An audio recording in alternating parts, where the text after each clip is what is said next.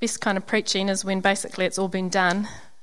And you've just like, I suppose I might as well read out my notes then, but just God's been really confirming and speaking this morning already and showing like crazy amounts of what he wanted to do this morning, I think, has been done. But for those of you that maybe weren't in the like pre-worship prayer meeting, I'll just catch you up on some stuff. But first to read Psalms 3 verse 3. But you, O Lord, are a shield around me, my glory and the one who lifts my head high, which has come through heaps already in the worship and in the words of God that we've heard already this morning. Right, cool. And hopefully we'll have some fun this morning as well. I think sometimes we can come to church or to whatever, or even open the Bible thinking, here's my telling off, here's something that's going to, be paid, here's an extraction coming on, or here's a word from God that's going to correct me, and it's going to be good, but it's going to hurt. I don't think that's this morning, so relax. Okay, just some fun. Yeah, that'll be next week and probably last week. And no. Last week we talked about broken hearts, and this is a little bit of a companion piece, I think, and to deal with crushed spirits and heads hanging down, which often sort of sit together in the Bible, I think, as things God fixes, I guess you could say, lifts up heads and heals broken hearts. And last week I had an awesome word about broken hearts and how our hope can become a little bit. If our hope, as James also talked about this morning, if our hope keeps on being deferred, I guess our hearts can get sick and broken, and we look around and our hearts can be broken. But God, spoke to that last week, and also just this week, I think heads can hang down for various reasons, and God is someone who's our glory and the lifter of our heads, the one who lifts our heads high. Simple title for this morning is called Being Yourself. But what I really, really don't want to do is fall over the speaker. But also what I really don't want to do this morning is just give a motivational speech, which is it's going to be a bit tricky because a lot of the things about being yourself can be very much like something you can read on 365 Days to a Better, Happier You on Instagram or on your toilet wall or something like this. Those kind of words that are like, just be yourself, just be happy, no one else is you. And it can just be like, but I really, really feel like God wants to get something to the inside of us and something that can bring a small and simple thing, but it's uncommon to meet people or be someone that actually has a hold of that on the inside. And I really believe that's where God wants to take us today. So Holy Spirit, we really ask for your revelation. You've so clearly set up this space for us today, and for whatever reason, I'm the one standing here with these words, God, so I pray, Holy Spirit, that it will be you speaking, you bringing revelation, you changing things inside of us with your power. And Holy Spirit, we just really ask for your presence and your power. And Jesus, we thank you that we can come, that we've been saved, that we can be in this place with you. And Father, I just really ask for your heart to be expressed and felt by your children today. So Exodus, as we're looking at Exodus at the minute, sort of halfway through chapter 1 and chapter 2, we've got a couple of stories, and as I was about a couple of people, some pretty cool people, and as I was reading through it just for today, I was really kind of struck by the thought that it's just a real story of dominoes, just of these really individuals and different personalities just kind of going dung, dung, dung and working together to create this base for something that God was doing, and then onwards. Dominoes, right? It's I think a Chinese numbers game, but what people mostly do with it is make long lines and shapes and patterns that you can topple. And I like crazy, me and Remy were watching some, and they're just, tens of thousands, I think. I don't know what the world record is, but it's like 1 million dominoes. It's just crazy.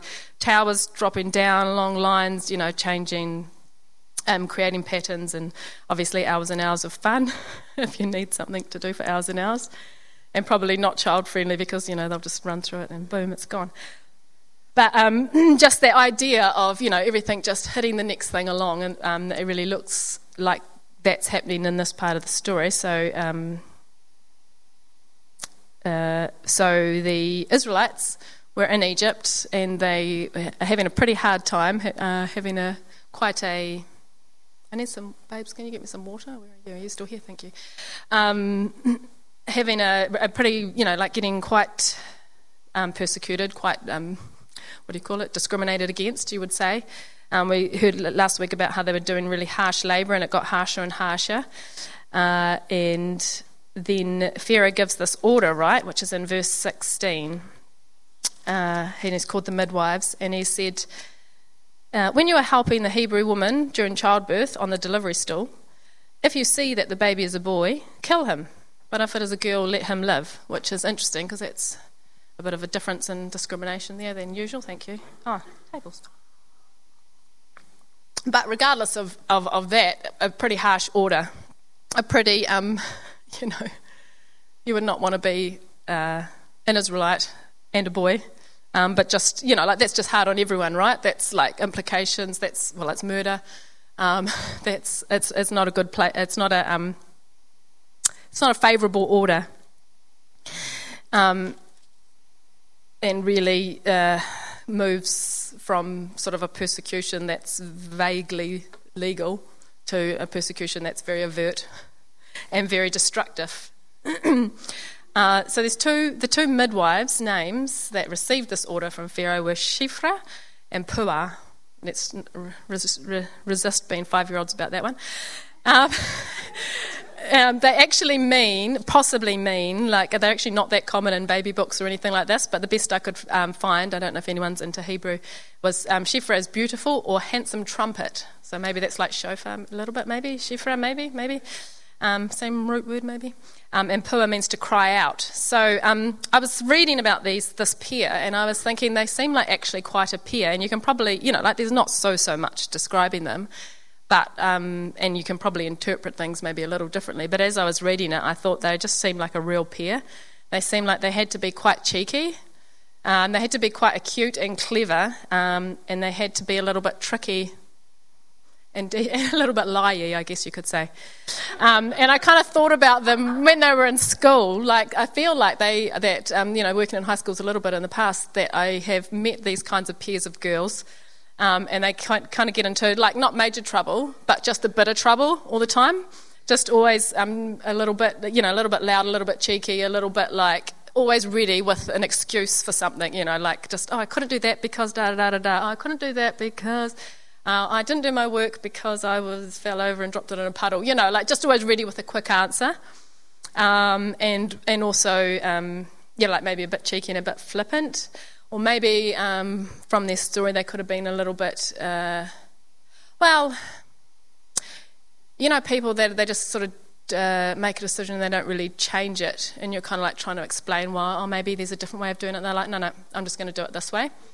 So kind of thinking about their personalities through particularly this verse here where the midwives... so what's happened is... Sorry, go back to the story a little bit. The midwives, fearing God, did not do what the king of Egypt told them to do, so the order to kill the boys. They let the boys live. And then the king calls them in, king of Egypt, and says, why have you done this? Why did you let the boys live? And here they are with their excuse, which is quite funny. The Hebrew women are not like Egyptian women. They are vigorous and give birth before the midwives arrive. So, you're like, okay. I mean, and the thing is, Pharaoh buys it, obviously, because he just gives up on them. I don't know whether he looks at them and goes, yeah, you guys, I can't work with you, or something like this. But, for one thing, they must have been quite clever and acute to be able to go well, now what will he sort of believe and not want to, go against? Oh, the Egyptian woman is so fragile and beautiful, not like our hearty, Israelite woman. And, so kind of making it into a compliment. So maybe he'll swallow that, and then we'll just have this excuse. Well, that's done before we got there, nothing to do with us. And so that whole plan just, who knows how many did they let live? I don't know. Could be hundreds. I don't know, the numbers of the people there, but a lot, I should think, of baby boys' lives were saved because of them. And essentially that whole plan of Pharaoh to what do you say, to kind of ruin the Israelites' future, I guess, just sort of comes to nothing. And he does try something else, but in the meantime, all these baby boys have been saved. And I just thought, they feared God, yes, and they knew what was sort of right and wrong. But also, God didn't say, do this, and I'll put these words in your mouth. They just came up with an excuse. They just were kind of being a bit cheeky and not really strictly truthful, and just being the person that God made them to be, and they saved lives, and they were who they were meant to be in that part of the plan. Because also, it doesn't actually say this, but I wondered, it doesn't say when the Levite, a Levite married a Levite woman, and she gave birth to a son, and she saw he was a fine child. And I thought, if they're midwives delivering babies and killing baby boys before they, I don't like saying it out loud, killing the baby boys, before they, as they hit the delivery stool, which is what Pharaoh said, the mums would never get to see the boys, right? So the mums essentially would either get a live baby girl, or I guess would never see the boy. But this Levite woman, she saw he was a fine child. So I wondered if there's a crossover in that time, and these midwives, and maybe there's specific midwives, or some other midwife is letting the mums see the baby boys alive, or else, what's her name? Jochebed would have never seen Moses, would have never seen his fine baby boy, would have never thought this is worth risking. Maybe, that's just a thought. But anyway, you sort of see that domino thing. Sorry, lots of ums. But she did see him, and she did not go around being cheeky and telling stories. She maybe was more of a timid, more family-orientated, saw the son and was like, I'm just going to keep him alive and hid him for 3 months. So quite a different personality, but and maybe actually reminded me of, so she saw he was a fine boy. Does that mean he was a better baby than other babies, or was she just being a mum? Because, mums are like, you know what, yes, your kid has learnt to walk early, but my son or my daughter learnt to walk at this age, or, oh, yeah, they're good at chewing solids, but mine can chew solids, kind of thing. Or, oh, yeah, your baby's cute, but not as cute as my baby. Or, do you want to see a photo of my baby? It was a little bit of that attitude. She didn't think, this is Moses, the deliverer. She just thought, oh, he's fine. This is the cutest baby. This is my baby. My baby's better than everyone else's baby. I'm going to keep him alive. I'm going to take the risk kind of thing. Because that's essentially what it's saying when she saw he was a fine child. When she just looked at him and thought, yeah, this is a great baby. My baby's better than your baby. I'm going to keep him alive, and hid him. Maybe. And the sister stood at a distance to see what would happen. So different personalities, different sort of motivations, or different lives, but still part of that, still part of the setup, right? Still building the base. And then Zipporah in chapter 2, 5 to 10. Sees the baby, and so I'm just assuming you know the story, but they put him in a basket, the baby, to keep him, can't hide him anymore, put him in the basket down the river, thinking hopefully, I don't know what actually, hopefully something will happen. What were they thinking? That maybe they were a bit not all that smart either. I'm just saying, they're different personalities, they might not have been clever. Not everyone is clever. Some people are quite single-focused or whatever. She sees, so the princess, Pharaoh's daughter, sees the baby, opens it, and he was crying, so she felt sorry for him.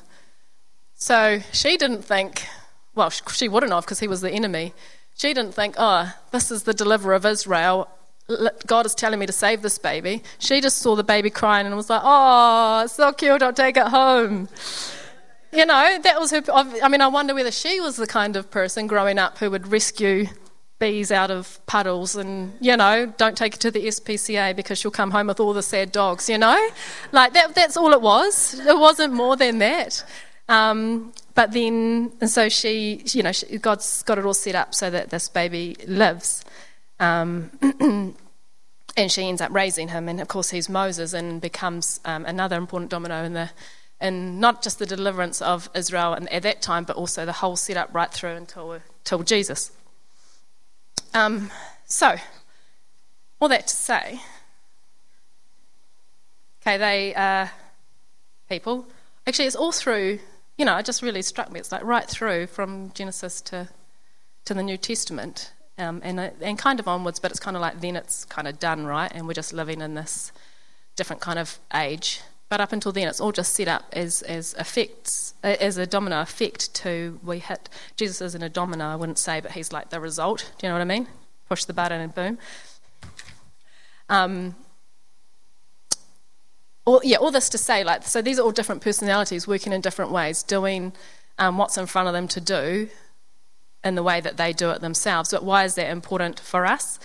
And what's that got to do with kind of what I feel like God's been setting us up with this morning? We look at people and we read these stories, or we see people doing stuff and we go, yeah, cool, those people being themselves, that's cool. But what about us, ourselves?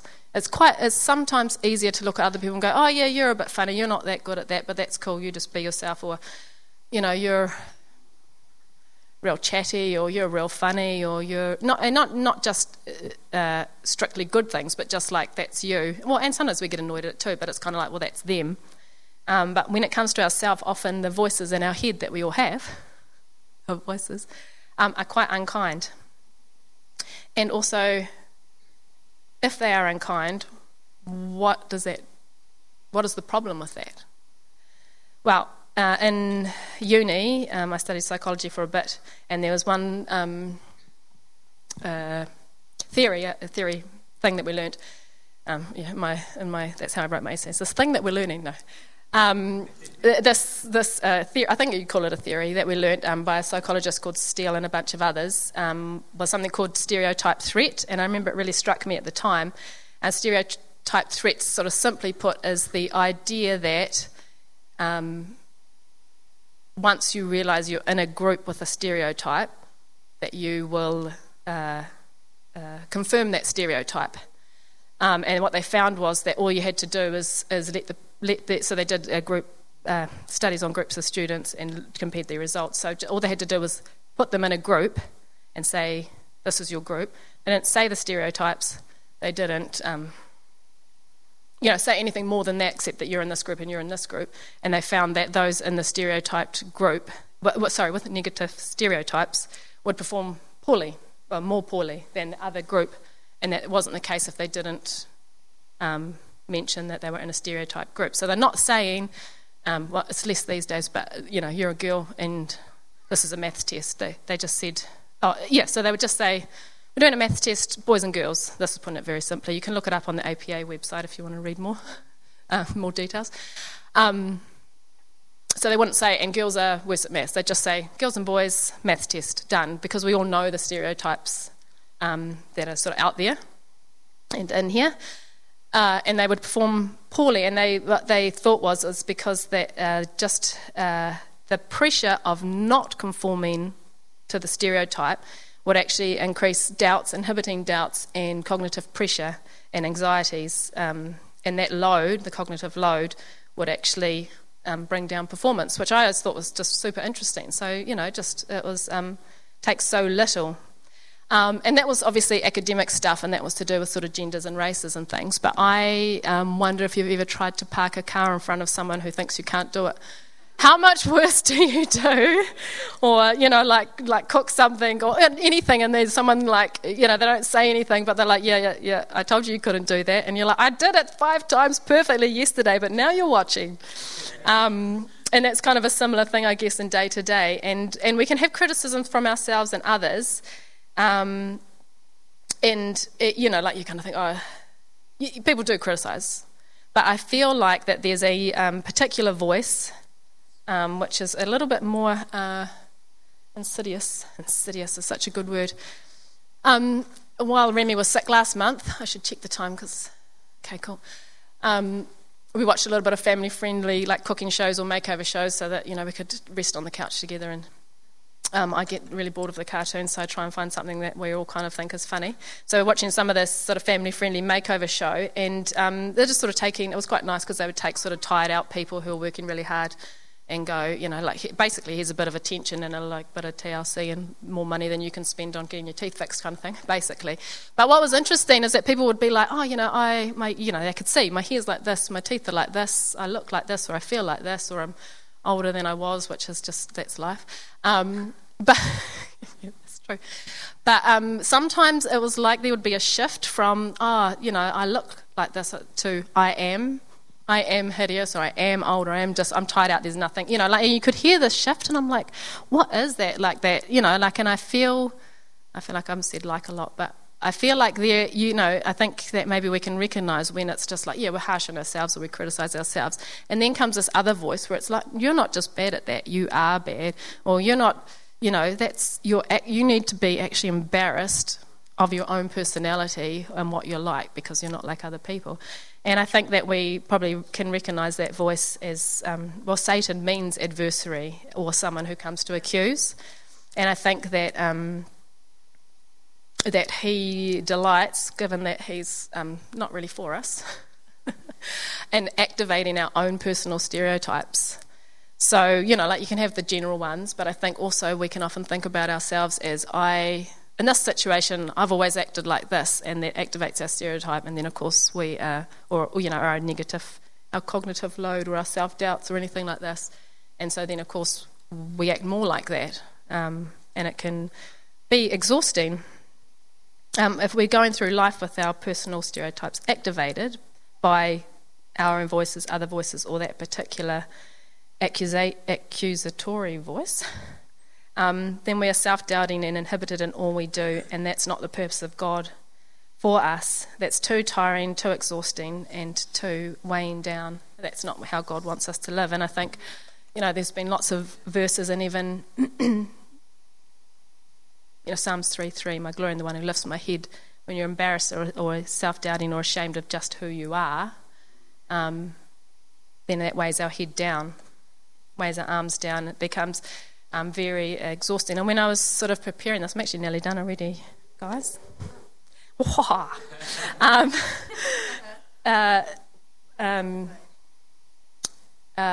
Thinking about what did God want to do this morning, and it's you know, like I felt it was very simple. Like I said, it's a bit of fun. There's no huge correctional message here. There's no huge, you know, revelation of how, you know, we need to change something in our life, or painful extraction of and that's, you know, God's like, that's okay. It doesn't always have to be big, but like I said, to live like this is very uncommon and very rare in the world. And there's all that, you know, like just looking at all those motivational be yourself posters and bits and pieces show how people long for that, but you very, very, very, very rarely come across it, and very rarely see someone just living in it, like not just, you know, in and out, getting hold and then listening to which voice again. When I thought about what does God want to do, it was like I saw a deep breath or a weight lifting, but it wasn't quite that. I was kind of like, yeah, that's not what I see He wants to do here this morning. And it was only really yesterday when I was walking along the road thinking that I was like, I know what it is. So just imagine, it's quite helpful that the weather is obliging, that after a lot of rain and a lot of bad weather, and you've been doing stuff, and it's been cloudy and it's been cold, you've been out and about or you've been inside, that first day or time when you step into the sunshine again, and you're just like, or you live somewhere with really bad weather and you go to Hawke's Bay, and you step out and you're like, oh, and you realise that you have been hunching and defending yourself to, you know, protect your warmth, and you go, oh, and you relax, and you didn't even realise that you were like, you know, battling the elements all the time, and you're just like, oh, vitamin D, and your head lifts up. And I feel like that's the moment that God wants to give us today, and you can, you know, you cannot realise that you've been like that, and that's taken this extra energy just to walk out to get the mail and back. Suddenly becomes so much easier, and I feel like that's where God wants us to live, not like, you know, with all these things pushing our heads down. And I just really, Revelation 1 verse 16, His face was like the sun when it shines in all its brightness. And I just feel like God wants to give us that sigh of relief that it's okay to be us. It's okay to be just one of these people. And He wants us to be ourselves in the sense that he's our glory and the lifter of our head, he's our shield, and his face is shining on us. And we know, like we can, I feel like we can get a grip of that when it comes to our sin, like we're like, well, like we push through to that. We're like, yeah, I don't need to feel bad about my sin, I'm forgiven. Or we can go, oh, my mistakes. But like, what about just us? It's like we can move past our sin and our mistakes, but then also just be embarrassed to be ourselves because we're either not like someone else or just because we're listening to these accusations. And we think, like these people could have easily and almost rightly thought, I'm a bit cheeky, I'm not really telling the truth here, or I'm too soft, I'm picking up a baby that belongs to the enemy, or I'm too, why is my baby more special? Why am I spending all this energy and taking all this risk just for my baby? Like we just think we're too this or we're too that, and that's where our head is, and we go through life like, instead of just being like, oh, there's a sunshine, I can take a breath of relief, I can just be myself. So yeah, let's empty our heads. Not completely, please. But just of those voices that accuse us of even who we are. Lift up your heads, let the tension go. And I just really felt like the Lion and the Lamb wants to speak to us this morning. He wants his face to shine on us, just like it says in Numbers. His face shine on you, yes. And hear his words and his words about who you are. So quite simple. But I think too important, because only you are like right where you are, even now, but anytime, anywhere you go, you're the only one that's actually in your space. You're actually the only one that sees what your eyeballs see. You're actually the only one that lives next to your neighbours, who steps out, like obviously there's other people in your house, but when you step out the door and you look around and you see people, you're actually the only one doing it. You're the only one at your part in your bit of the story. Like which domino is more important? Is it the first one? Is it the middle one? Is it the end one? Is it the one that changes the direction? Well, if they're based far enough apart that only one will hit the next one, there's none that's more important than the other. And if you look through the Bible, there's all kinds of people doing all kinds of big and small things. Some of them are very big, and you could be one of those. Some of them seem small. There was lots this morning about wives and mothers, so I think we might pray for them at the end, because these were wives and mothers. I didn't want to make this just a woman's message, but these are wives and mothers, sisters, daughters. So I feel like God's got something for that, them, us today. What was I saying? Dominoes, yes, only one. Oh yeah, so your personality and your characteristics will take you places that only you will go. If you're the kind of person that sits quietly in the corner, maybe the only one person that notices this one thing. If you're the kind of person that chats easily to strangers and is real outgoing, you might be the only person that actually stops to talk to someone, starts a conversation at a bus stop. But also just your interests will take you places that only you will go with your collection of self. And so I think we can lose that and we can miss that, or we can that just those same things can be a weight, or they can be something that we just are because we have the sunshine, the face of God shining on us. So there's a real freedom. So do you know what I mean? I was like, when I was preparing this, it's such a thin thread. It's like, can I follow that? That seems so simple. But I feel like that's a real freedom and puts us in our place, free to be and do what God wants us to do. And it can be quite big. For instance, if you're a Moses domino, you make a big switch, and or you could be like a little child. There's children, there's mothers, there's sisters, there's priests, there's kings, there's warriors, there's singers, there's dancers, there's criers and laughers, there's jokesters and tricksters, all kinds of people with all kinds of personalities in here. God didn't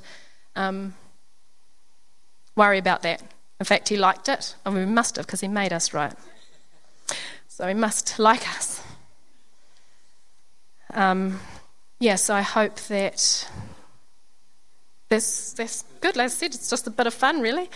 But yeah, I do think that maybe if we can all take that moment to deliberately, like I just saw this moment of silence, and then for us each to hear what the Lion and the Lamb would say to us, and get some vitamin D on board. But also maybe perhaps if some mums and daughters and sisters and wives of all categories and descriptions wanted to come up for prayer, like that would be really cool as a church, which I think we've already done some, but for those that weren't involved earlier. And